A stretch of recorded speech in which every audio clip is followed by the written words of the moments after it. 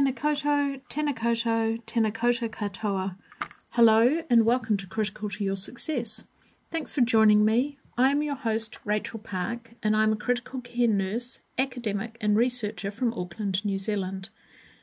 This is the podcast where I talk to critical care nurses, allied healthcare team members and academics about what has been critical to their success. Well, this podcast is something a bit different again. It will introduce you to and explain to you some of the reasoning behind a research study that I'm leading that I hope many of you Antipodeans will be able to participate in. Some might call it shameless advertising, but really we'd like the opportunity to tell you a bit more about the study and the team that are leading it. In this podcast, I will describe the background, rationale and methods for the study, and then some of my co-investigators working with me on the study will tell you why they are involved. The study itself will be live from the 3rd of May, and we do hope that if you are an ICU nurse or ex-ICU nurse and live in either Australia or New Zealand, that you will consider participating. We look forward to hearing your experience. This study is investigating the incidence and experience of a subject that may make some feel uncomfortable. We hope that this study is a way of exploring and highlighting these issues, and then using the findings to develop tools to address these issues and improve experiences for ourselves and our patients. This study will investigate bullying, discrimination, and sexual harassment amongst ICU nurses in Australia and New Zealand. The investigators overseeing this study represent ICU clinicians and researchers, as well as academic nurses and researchers who are experienced in quantitative and qualitative research methodologies. The group also includes Māori and Indigenous Australian researchers who bring a unique skill set to the team and will be instrumental in us and understanding the data from a cultural perspective. We've also included novice researchers in the team to help develop their research skills. The ICU, as we all know, is a high-intensity, stressful environment staffed by large, interprofessional healthcare teams, the members of which bring diverse perspectives, backgrounds, experiences and cultures. All healthcare professionals work to deliver care to complex, critically ill patients and their families and whānau, requiring interaction with multiple care providers, including other teams. ICU teams within most countries are comprised of nurses, doctors, allied healthcare professionals, including dietitians, pharmacists and physiotherapists, but also and importantly administration and support staff. Nurses are the largest professional group within the ICU workplace, however, and there are approximately 10,000 full-time equivalent nurses working in public and private ICUs in Australia and New Zealand in 2016. There are around 2,500 adult and paediatric ICU beds in Australia and New Zealand that admit around 270,000 patients each year. ICUs include public, private, rural, regional and metropolitan ICUs, all sorts. Bullying, discrimination and sexual harassment are significant problems within healthcare organisations, but are often underreported. Barriers to and concerns regarding reporting are frequently cited. In New Zealand, employees are protected from sexual and racial harassment in the workplace under legislation such as the Employment Relations Act and the Human Rights Act. And in Australia, under the Fair Work Act, workers have the right to be free from bullying and discrimination. There's also the Sex Discrimination Act, which prohibits discrimination on the basis of things such as sex, sexual orientation, gender identity, pregnancy or breastfeeding, and promotes gender equality. In New Zealand, Te Tiriti o Waitangi, the Treaty of Waitangi, protects the rights of tangata whenua, including in the workplace, irrespective of whether bullying occurs as a projection of racism or whether it be bullying to Indigenous peoples per se. In Australia, Indigenous people may be particularly vulnerable but do not have a treaty to protect their rights. Workplace bullying, discrimination and sexual harassment within the medical workforce has been the focus of recent research, with reports of the overall prevalence of bullying being up to 49%. Bullying is recognised as an issue in nursing, with research suggesting 65 to 80% of nurses have either experienced or witnessed bullying in the workplace. While there has been some work undertaken in the general nursing workforce, there is a dearth of evidence regarding the extent and impact of these behaviours on the nursing workforce in intensive care in Australia and New Zealand.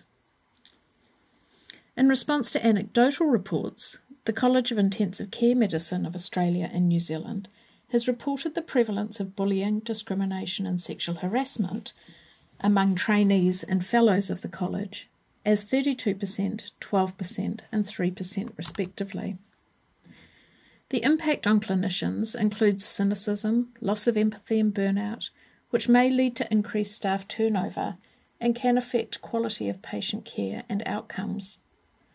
There is also evidence that fostering unacceptable behaviours in healthcare results in reduced performance, situational awareness, communication of safety issues, teaching and learning effectiveness, and can increase the amount of adverse outcomes, patient complaints, and burnout. Consequences of these behaviours are wide-ranging, affecting workplace environments, personal well-being, and patient care. Serious implications also exist for self-esteem, mental and physical health, including depression, helplessness, anxiety, despair, suicidal ideation, psychosomatic complaints, and increased risk of cardiovascular disease. But are nurses and doctors the same? There are subtle differences between the nursing and medical workforces, such as gender makeup, ethnic group, and significant issues such as perception of balance of power that may result in different findings between the two occupational groups. There is a lack of data describing the ethnic and gender makeup of ICU nurses in Australia and New Zealand. However, the first step to addressing issues of bullying, discrimination and sexual harassment is to identify the scope of the problem. So we want to understand what is the prevalence and experience of bullying, discrimination and sexual harassment amongst ICU nurses in Australia and New Zealand. The findings of the study will be of significance to all nurses working in the ICU, their nurse unit managers, clinical directors and stakeholders, as well as current and future ICU nurses around New Zealand and Australia. The well-being of ICU nurses is paramount to support them in their work, reduce stress and burnout, promote patient care, reduce staff turnover, and ensure quality patient care for all. The results of this study will contribute to finding sustainable solutions to these issues to keep well-trained staff in the workplace, providing exceptional patient care. The findings will be used to develop policies and guidelines to support ICU nurses in responding to complaints of bullying, discrimination and sexual harassment in the workplace. And they'll also be used to guide the development of a welfare special interest group within the New Zealand College of Critical Care Nurses and the Australian College of Critical Care Nurses. The project will also lead to the development of new connections in smaller, regional and rural ICUs throughout both countries. So we plan to undertake a prospective cross-sectional online survey of ICU nurses in Australia and New Zealand, and participants will be invited to participate in an online survey about their experiences in the preceding 12-month period. Target population are nurses working in ICUs in Australia and New Zealand, or who did in the previous 12 months, who are on target email lists. Participants will be invited to participate in this online survey, and they will all be given the same project information and gain access to the survey via the same web link. The online survey has been developed using Qualtrics. The survey has been pilot tested to determine the adequacy of the questions, the order of the questions, and the comprehensiveness of the contents, so that hopefully the instructions are clear and the survey is easy to undertake. The survey is open for a 4-week period, commencing on the 3rd of May at the earliest, but might be slightly different in some locations. We will send out a reminder email before the close of the survey. The survey will be distributed to all ICU nurses in Australia and New Zealand through email lists that are currently administered by the New Zealand College of Critical Care Nurses and the Australian College of Critical Care Nurses. We'll also use other avenues such as the Intensive Care Research Coordinators Interest Group for Australia and New Zealand email list, research champions in states and hospitals around the two countries, and through social media channels such as Facebook, Twitter and LinkedIn, hopefully to really promote awareness of the survey. We do recognise that not all ICU nurses belong to these email lists or social media groups, and so we also expect a number of participants to be recruited locally through snowball sampling, through word of mouth methods as well. We really like to target Māori and Aboriginal and Torres Strait Island nurses for inclusion in the survey. The survey itself is divided into 4 main sections. The first collects some basic demographic data, and then respondents are asked a series of questions to identify whether or not they have experienced or witnessed bullying, discrimination or sexual harassment in their workplace in the preceding 12 months. If participants report that they have, they are then asked how frequently this has occurred, asked to give an example of what occurred, where it occurred, who displayed the behaviour, some questions around reporting of the behaviour and the outcome. If participants report that they did not experience bullying, discrimination or sexual harassment, they will be asked why they did not choose to report the behaviour and the outcome of not reporting the behaviour. We'll also collect some qualitative data with comments from respondents who are asked to briefly describe the worst example of either bullying, discrimination or sexual harassment that has happened to them over the preceding 12 months. We do ask that you try and avoid using names or other clearly identifying information. It's a little bit difficult to quantify exact numbers of ICU nurses who will receive this survey because of the methods we are using. However, we do know that there are approximately 10,000 full-time equivalent nurses who will receive an invitation to participate. And this is based on data from the ANZAC Centre for Outcome Evaluation report.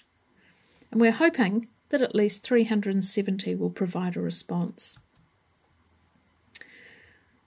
Descriptive analysis of the demographic data will be undertaken, comparing it with known variables from the target population, and qualitative data will be analysed using thematic analysis. Importantly, our Māori team members will lead a kaupapa Māori thematic analysis with support from Kaumātua, and specific cultural themes relating to participant experiences will be identified. So we currently have ethics approval obtained in both New Zealand and Australia. The survey has been completed, will be available from Monday the 3rd of May for a month or so. And then we hope to have our data cleaned and analysed in June, July, and hopefully be able to provide you with some results and study findings from about October. So we do hope that you can participate. But do stay and listen to some of my colleagues who are members of the management team explain to you why they feel that this study is important.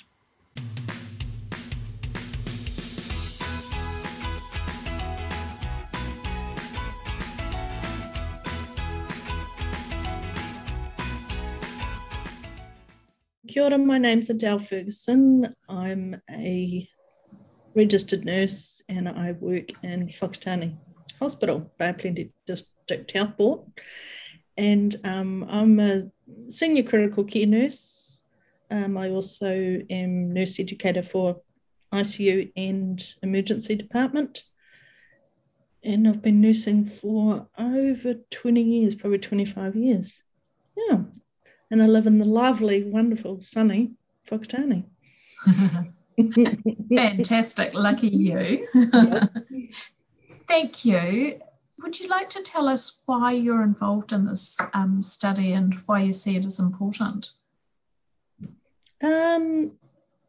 So first off, I became aware of the study through yourself, of course. Rachel is my wonderful supervisor for my PhD at the moment. And I thought, actually, there's a couple of things. One of it is learning for me as I'm doing my own study. It's great learning. The other thing is I'm very passionate about nursing, very passionate about doing the best for our patients and our whānau as well.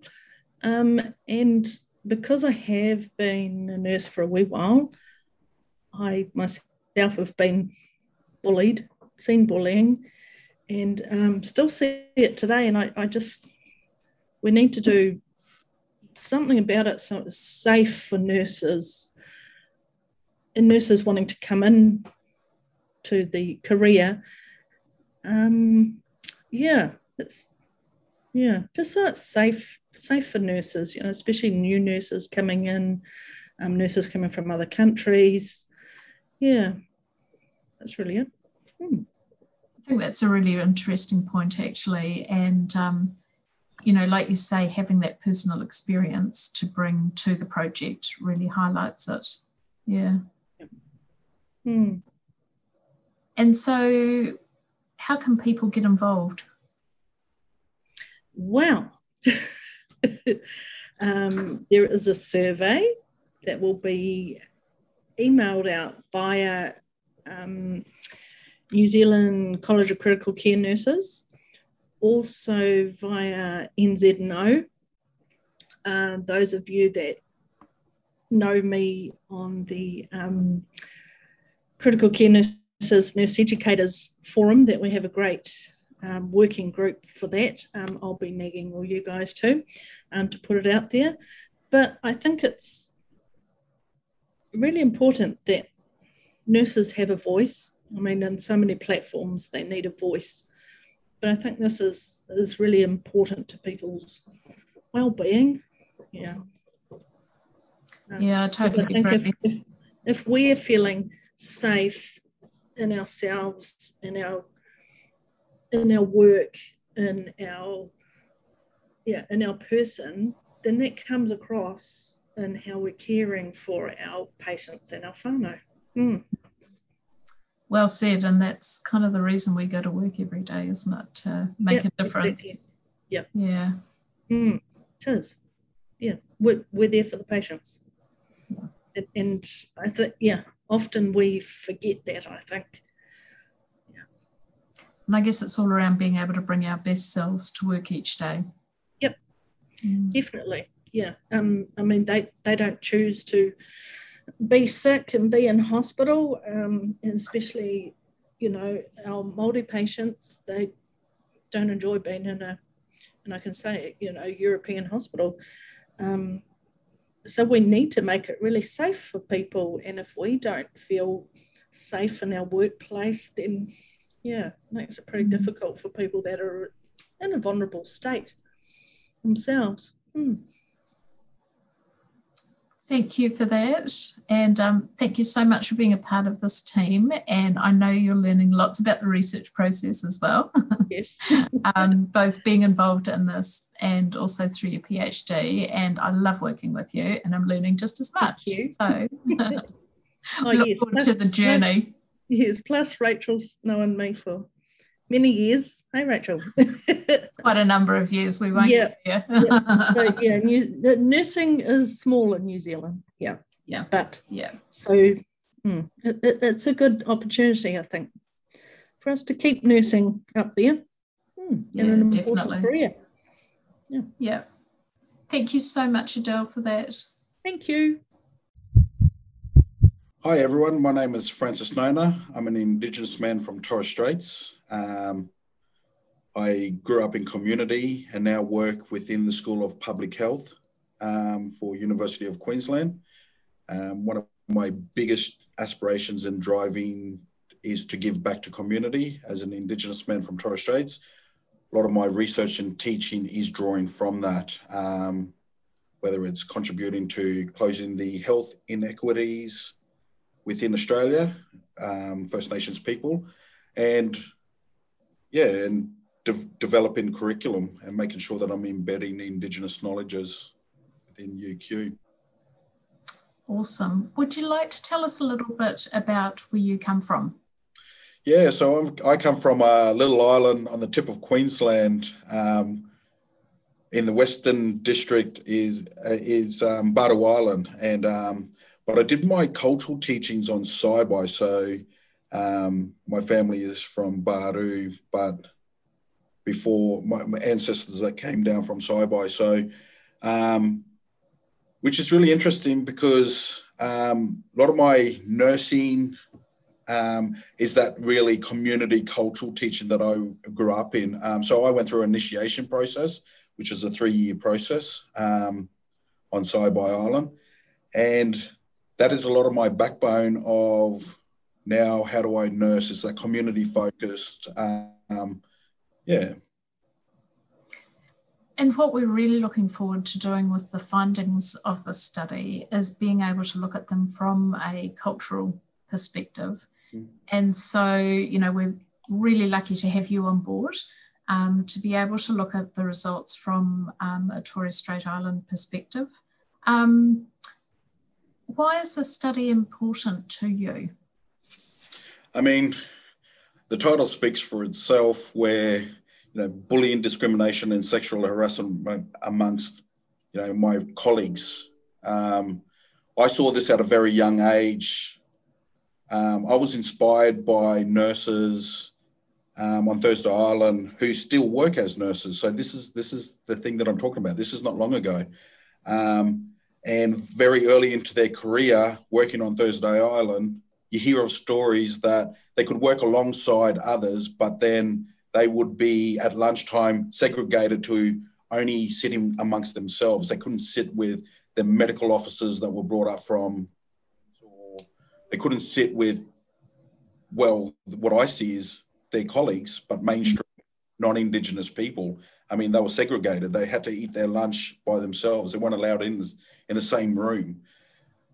Yeah, it's very important with me because, I mean, how does this happen? How are we delivering care based on what happens in the back scenes of what's happening within the environment of delivering care? What, you know, and this is what constitutes to our output of making sure that we can give someone the best care that they desire, but all this is happening in the background. Like, how does a registered nurse have to show up to make sure that we are meeting those requirements of, you know, the model of delivering the best care possible? Well, we have to deal with this in the background. So, yeah. Yeah, it's going to be really interesting to delve into that and hear people's stories, isn't it? Yeah.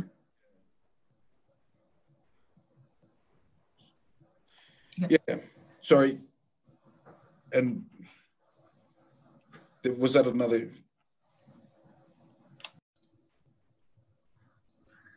So, Francis, one of the other obvious, I guess, aspects to you is that you're a man in nursing, and we know that there are a lot fewer men in nursing than there are women.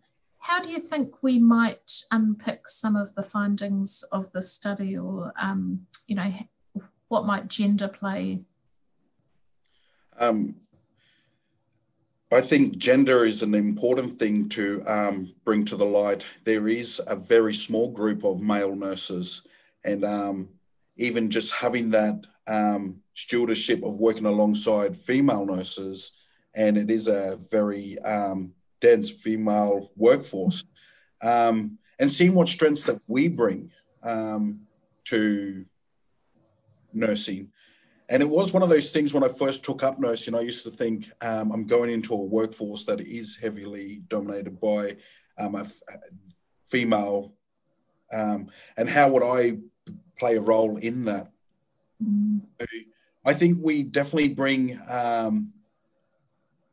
a huge amount of skill sets when we are looking at who would do, but it's how we are seen within that. How am I seen that I'm either equivalent, have the capacity, that I am remorseful as a registered nurse, as a male, that I have the capacity to build rapport very quickly.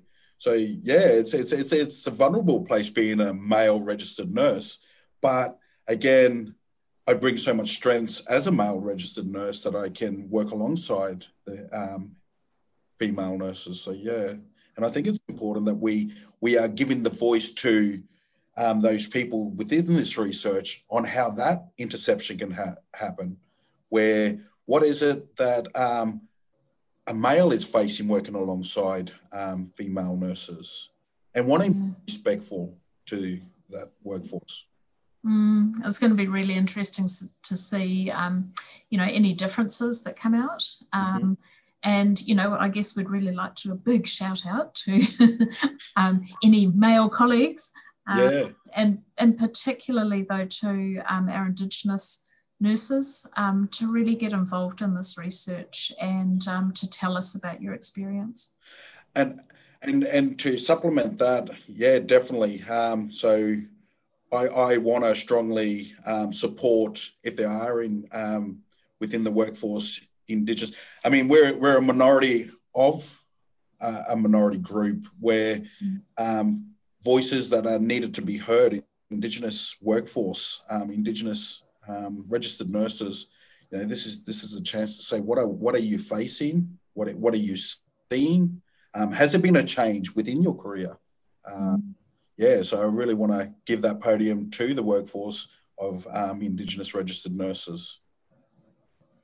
Oh, that's fantastic. Look, thank you so much for speaking with me this afternoon. And like I say, this is an amazing platform for people to be able to use their voice and tell us about their experiences. Perfect. Thank you. Kia ora, Rachel. Ko Melissa Carey aho, ko Tainu Te Waka, ko Raukawa Te Iwi, ko Ngāti Huri Te Hapu, ko Pikitu Te Marae.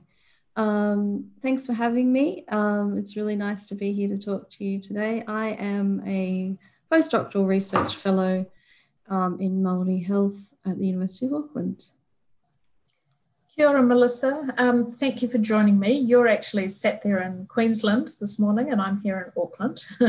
So by the wonders of Zoom, we're able to connect. Tell us a little bit about why you're interested in being involved in this project around bullying, discrimination and sexual harassment.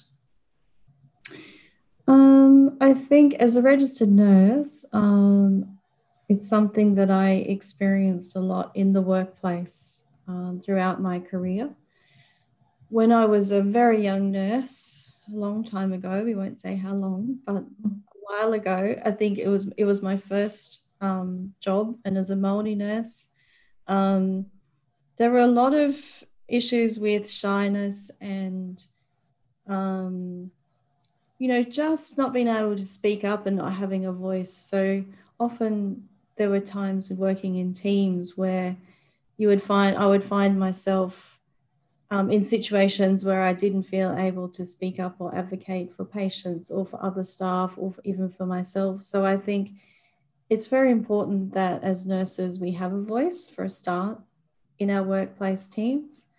And we know that the research is still pointing to the hierarchical nature of the workplace and the fact that there is power differentials between nursing, medicine and allied health professions. So it's really important that we actually as nurses start to look at these issues within our workplace teams and start to advocate for nursing to reduce some of these power differentials within these interprofessional teams.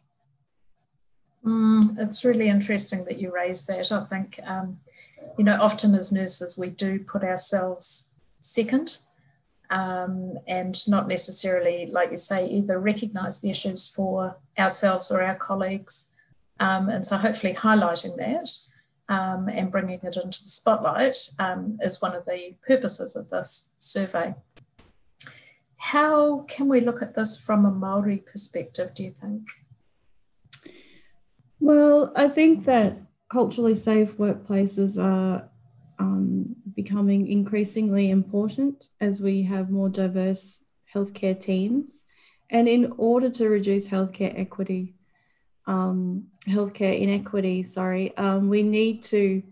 we need to establish culturally safe working environments. And we know that whatever happens within the workplace for nurses is transferred into patient care. So our consumers of healthcare are experiencing the results of what we experience within the workplace. So if we're not safe, culturally safe within our own teams, then our clients, patients, people we care for are not going to be culturally safe either. And I think from a Māori perspective, we need more Māori nurses in the workforce. And to do that, we need to make a culturally safe workplace. And that has an overflowing effect within the whole healthcare system and in terms of reaching our populations who are most in need.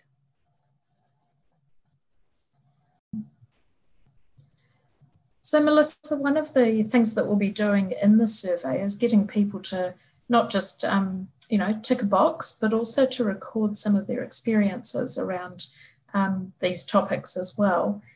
One of the things we're really keen to do is analyse this data from a cultural perspective as well. Would you like to talk a little bit about that and the importance of doing that?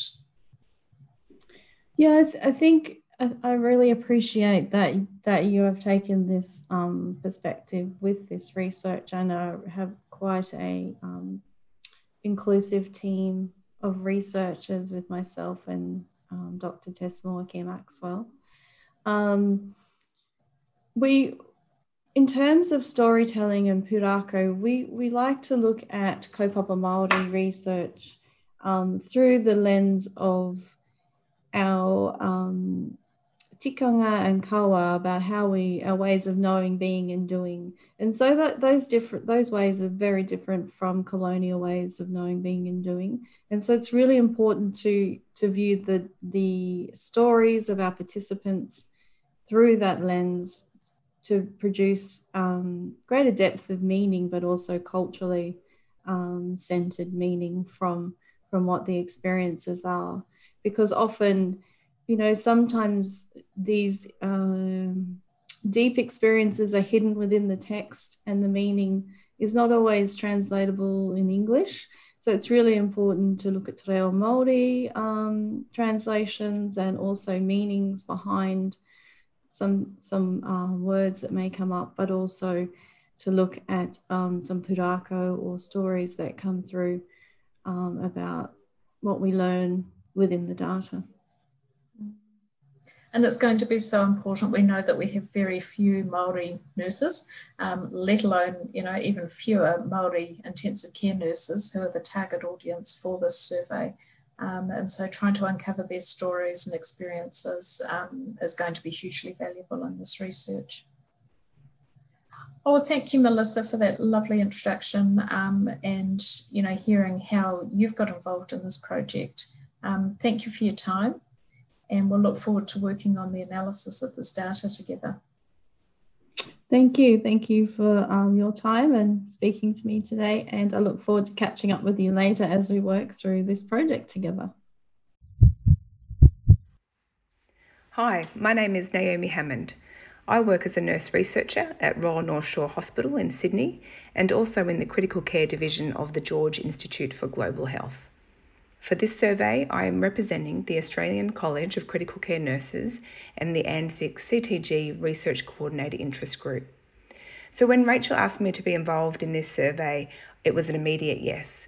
It's clearly an important topic, which surprisingly has very little evidence in the Australian and New Zealand critical care nursing community. There has been work in this space in the ANZ medical community, which was led by Professor Bala Venkatesh, and his work really highlighted some very worrying issues. So for me, I'd like to understand what our nursing community has experienced in relation to bullying, discrimination and sexual harassment. Without some baseline evidence, how are we to take action? And this survey is an important first step. I hope you get involved. So my name's Samantha Bates. I'm a intensive care or critical care research manager for the Departments of Intensive Care and Anaesthesia pain and perioperative medicine at Western Health. It's a bit of a mouthful, but I manage a lot of research activities across 2 main hospital campuses and 2 disciplines, so something a bit different. I do have a background in intensive care nursing and have been a bedside intensive care nurse I'm stretching the memory now, probably a good 13, 14 years before I sidetracked across into research, and have been primarily involved in full-time research for about the last 11 years. So I guess in total, I've been in an intensive care environment now for about close on 24, 25 years in total. I'm also currently the chair of the Intensive Care Research Coordinator Interest Group. So have a lot of reach and advocate for a lot of our research nurses and research coordinators in the intensive care environment. And it's in that capacity that I'm coming into this project to help disseminate surveys and reach out to intensive care staff to, try and disseminate our survey to people and hopefully get some good input and some feedback from our intensive care staff. Oh, that's super. Thank you so much for the assistance through ERSIG. Tell us why this study is important to you. I think it's really interesting that at this particular point in time, although we were talking about this study before, perhaps a lot of media coverage has been starting to come out here in Australia, but 2021 has been the year of, I think, lifting the lid on a lot of bullying, discrimination, and in particular sexual harassment cases in Australia. So the timing of this probably is quite fortuitous in that sense. I think there's a heightened awareness at the moment. There's I sense a shift and a change for people wanting to have a voice, speak up, and to let themselves be heard and advocate for change. I think it's really interesting, both in my clinical background role and also as a research nurse. We often come into intensive care environments and you do see things from a different perspective. You're often have a little bit more of a fly on the wall perspective, and you can see culture happening around you. Primarily, we have a fantastic culture in critical care, but I have witnessed and been part of conversations, occurrences that I've seen and witnessed and been a part of behaviour that clearly actually is not acceptable. And I think that's where the shift and the change is now. It's time to change. What used to be accepted, or certain personality types that people they behave that way, you just take it with a grain of salt, doesn't really cut it anymore.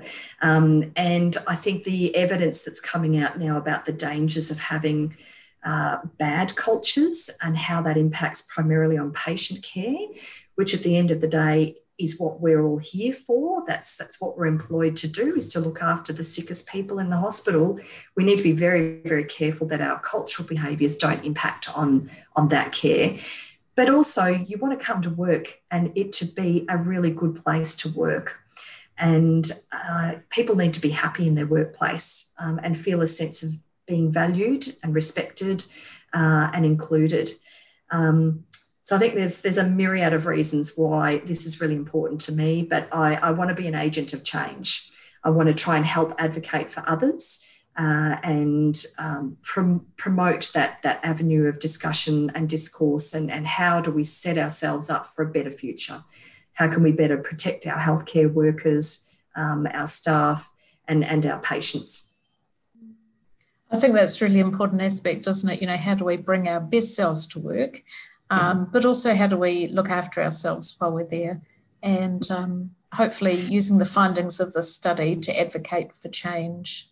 Yeah, absolutely. It's like anything. You've got to work out what the baseline is at before you can unpick that and work out, well, what drivers are there that might be advocating or allowing some of those behaviours to occur.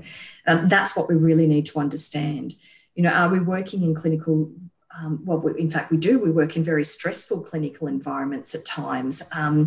And we're very good, I think, at having this protective skin. And you develop this sense of resilience to what happens around you. But sometimes, you need to stop for a minute and think about that layer of protectiveness and actually what am I witnessing on a day-to-day basis? What is the culture? What am I seeing around me? It's looking at it from a different mindset and improving it, making it better. Well, that's what we're hoping to do, isn't it? So any final thoughts to encourage people to participate in the survey? Well, I think particularly in a critical care environment, we often talk about how vulnerable our patients are, but I think we need to be very mindful of how vulnerable our own staff are. And this is a chance and an opportunity to provide your perspective, your input, and use your experiences to help enlighten us to what's happening around you, and so that we can unravel some of the threads, some common themes. This is an opportunity to pave the way to improve what we do. There shouldn't be any fear or intimidation in participating in this survey. I encourage people to just lay it out there, tell us what's going on, be honest, be open. You may actually be working in a fantastic environment, and that's great. Maybe what we're seeing and what we're getting a feel of is actually not as bad as we think, and that's great, but we want to hear that. So I would encourage everybody to please participate in the survey. Please provide your input. It may be difficult, it may be challenging, but I think this is where society, we're moving now. We're stronger than we think. And I think we're ready to face some of these challenges now. We're ready to have some open conversations, and we're ready to flesh out some of the bigger issues in life to improve where we're at. That's fantastic. Thank you so much for that. And just cannot wait to see the results of this study. Yeah. I think it will be really enlightening. But I worry in a sense that we're going to get perhaps those people that are more passionate about this project, or this resonates more clearly with them, that may be more readily stepping forward to do the survey. But I would encourage people, even if there's nothing that immediately comes to mind to you about any of these subject managers, to still actually provide input, because it may be your input that helps balance it out for us to give that broader perspective of everybody. Whether you've had personal experience or not, we want to hear from people. My name's Steve Kirby. I'm the chairperson for the New Zealand College of Critical Care Nurses.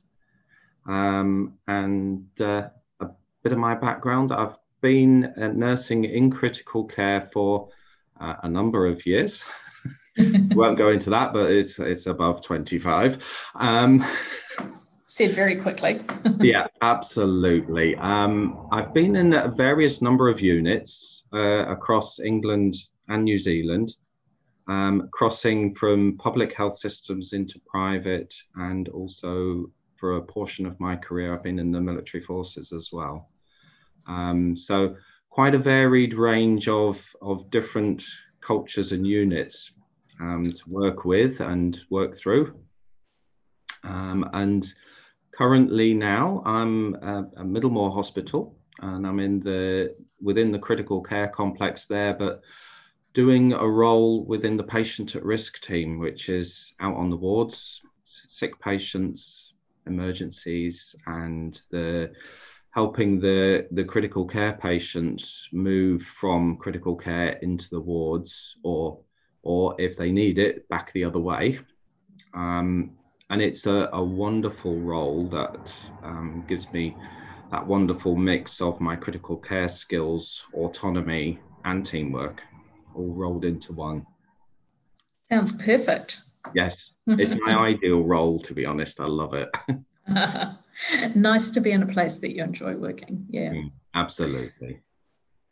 So you bring a wealth of experience to the study team as well, with all your ICU background. Why do you think the study is important?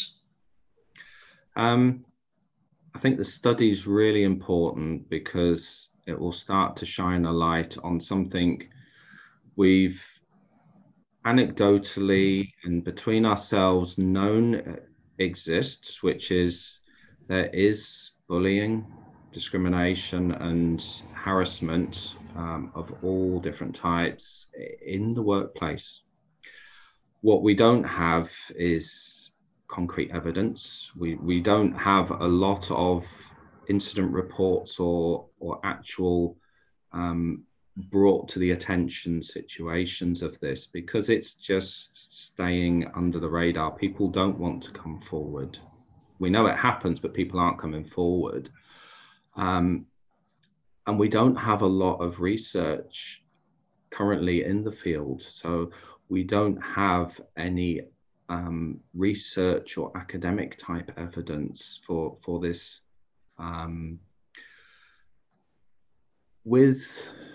With the very emotional and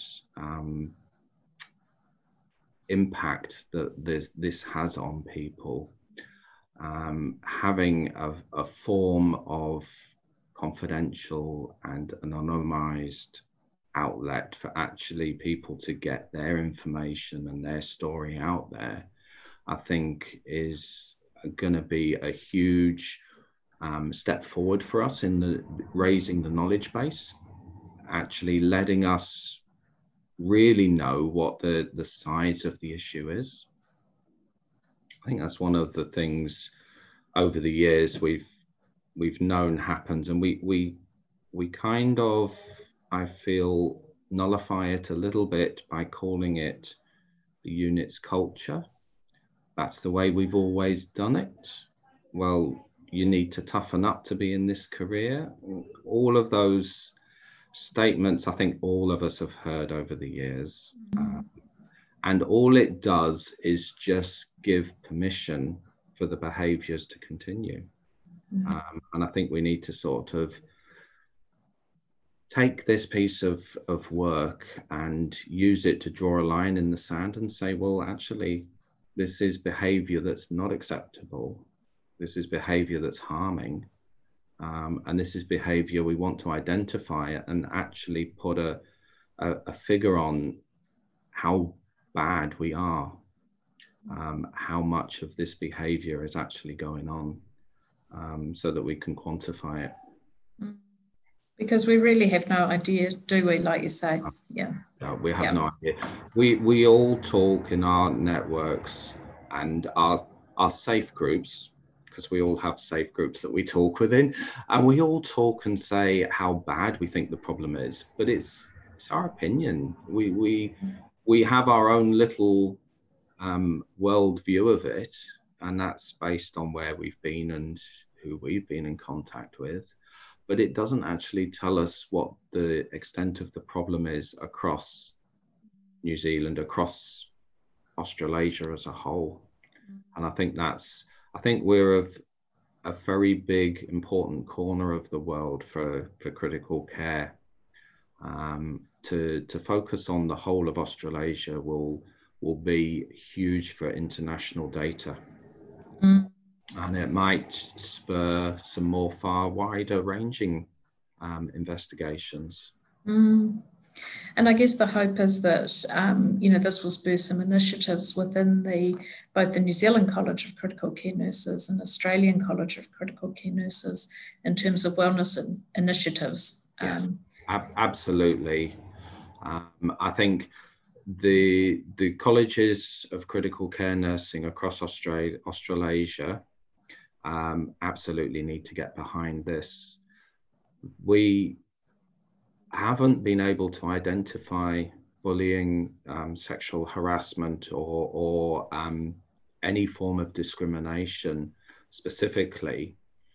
Since COVID, we've had a far greater focus on welfare, wellness, and emotional support for our members, just through very gentle avenues at the moment.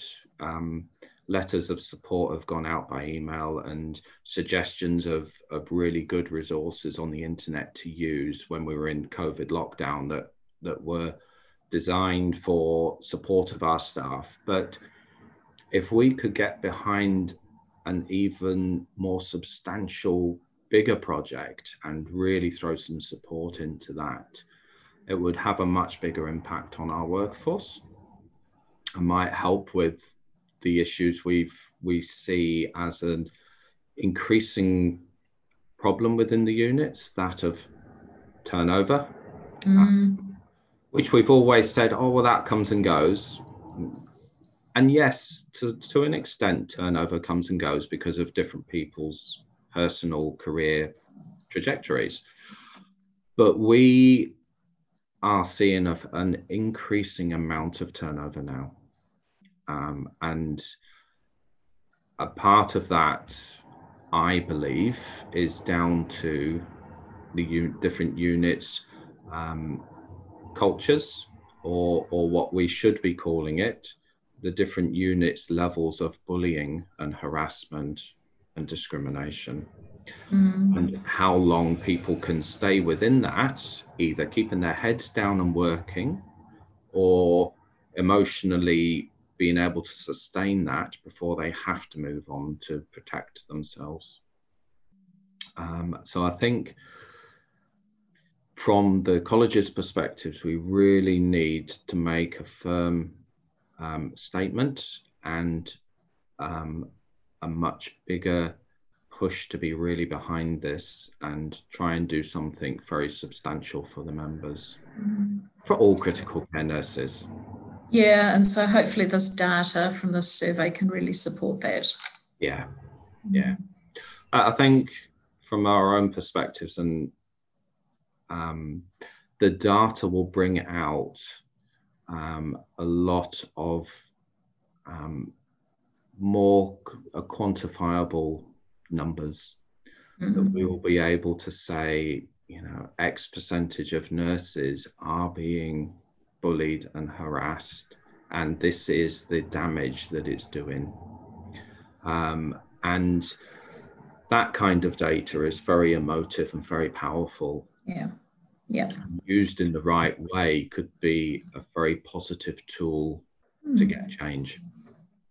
Yeah, I was just thinking actually as you were talking, you know, this is a really great way that we can actually make ourselves agents of change, and make it not just better for ourselves working in the ICU space, but also for our future colleagues coming through. Yeah, absolutely. Definitely. Yeah. So I guess the other point of difference would be as a male working in the nursing space in the ICU too, and obviously a few stories to tell about that. Absolutely. Working as a nurse in a male nurse in a female-dominated environment has its positives and its not so positives. And I think I started my career as a very young man. I was 20 when I started in nursing. So I literally went sort of from high school, college, a little bit of work till I got accepted into nursing, and then straight into nursing, and been there ever since. As a man, it changes you slightly. And these are the positive bits, that working in a female-dominated environment, if you embrace it, does put you in touch with your feminine side. It actually gives you a much more rounded view of the world. And I think there are some positives you can take out of it. And it does allow your personality to be softer if you let it. And I think that's definitely a positive thing. Having said that, being in a minority group can make you discriminated against. And I've certainly felt that in various units I've worked in. And the discrimination is subtle, but it comes out in very small ways. I felt nothing big enough to put a name to, and that's why you can't challenge it that easily. It's all little tiny things like people saying to you, oh, well, you know, you have a longer break than I do because you're favored because you're a man. And I'm thinking, hang on, we went and came back at the same time. How's that different? And it's just little comments and digs and, oh, well, you're going to go further in your career because you'll be favoritized because you're male. And I can understand the perspectives of where these comments come from, because you do see some male nurses going quickly through their career, going up far in their careers. And you can understand where resentment stems, but the constant nagging and the constant little comments can be very hurtful to you as a young nurse going through.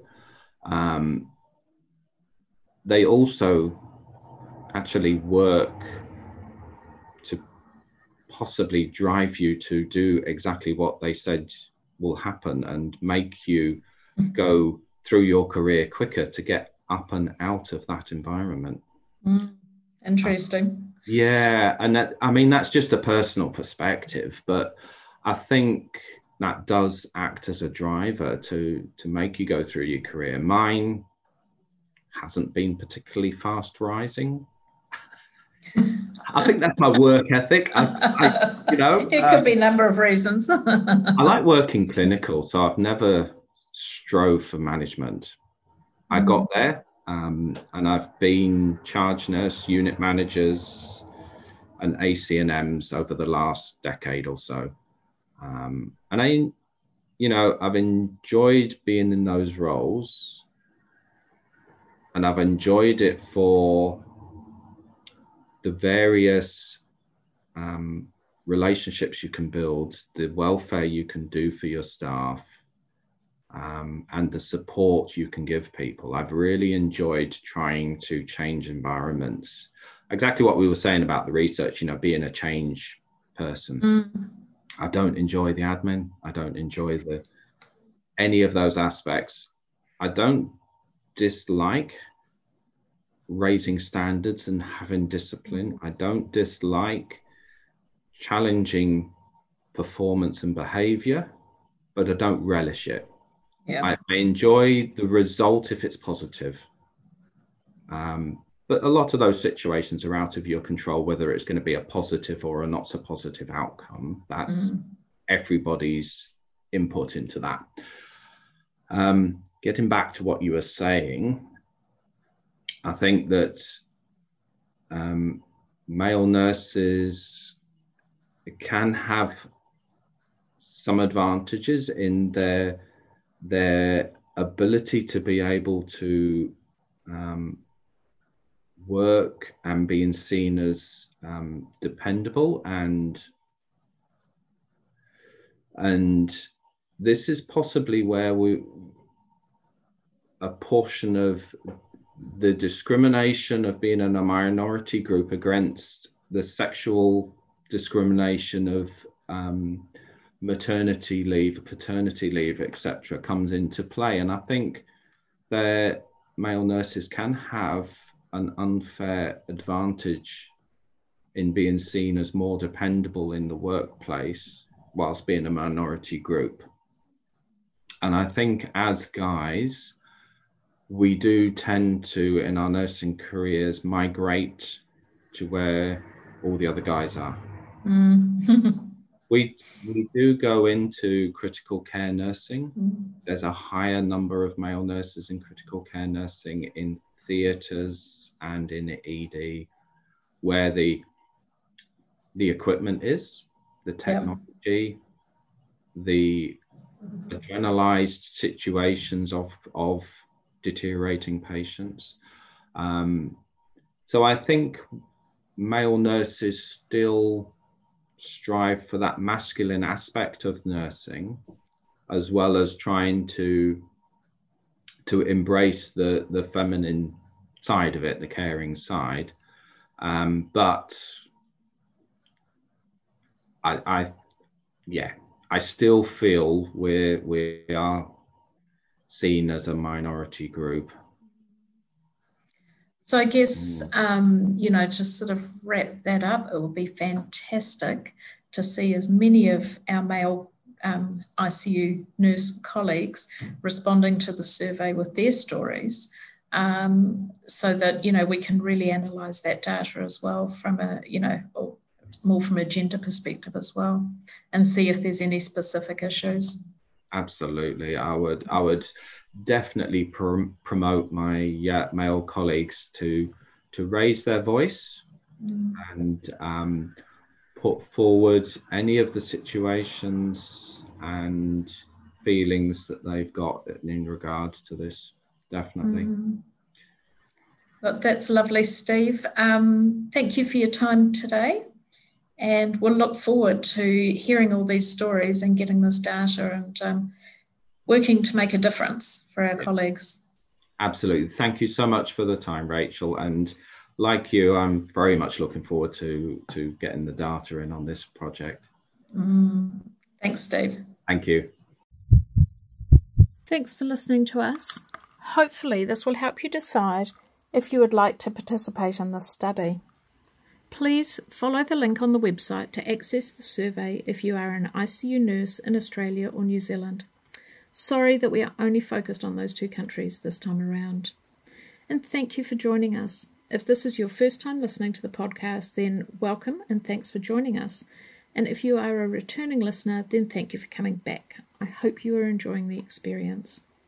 If you have any feedback or suggestions, I would love to hear them. What did you enjoy and who would you like to hear from? Would you like to make a guest appearance? Please contact me by email. And until next time, I hope this proves to be critical to your success.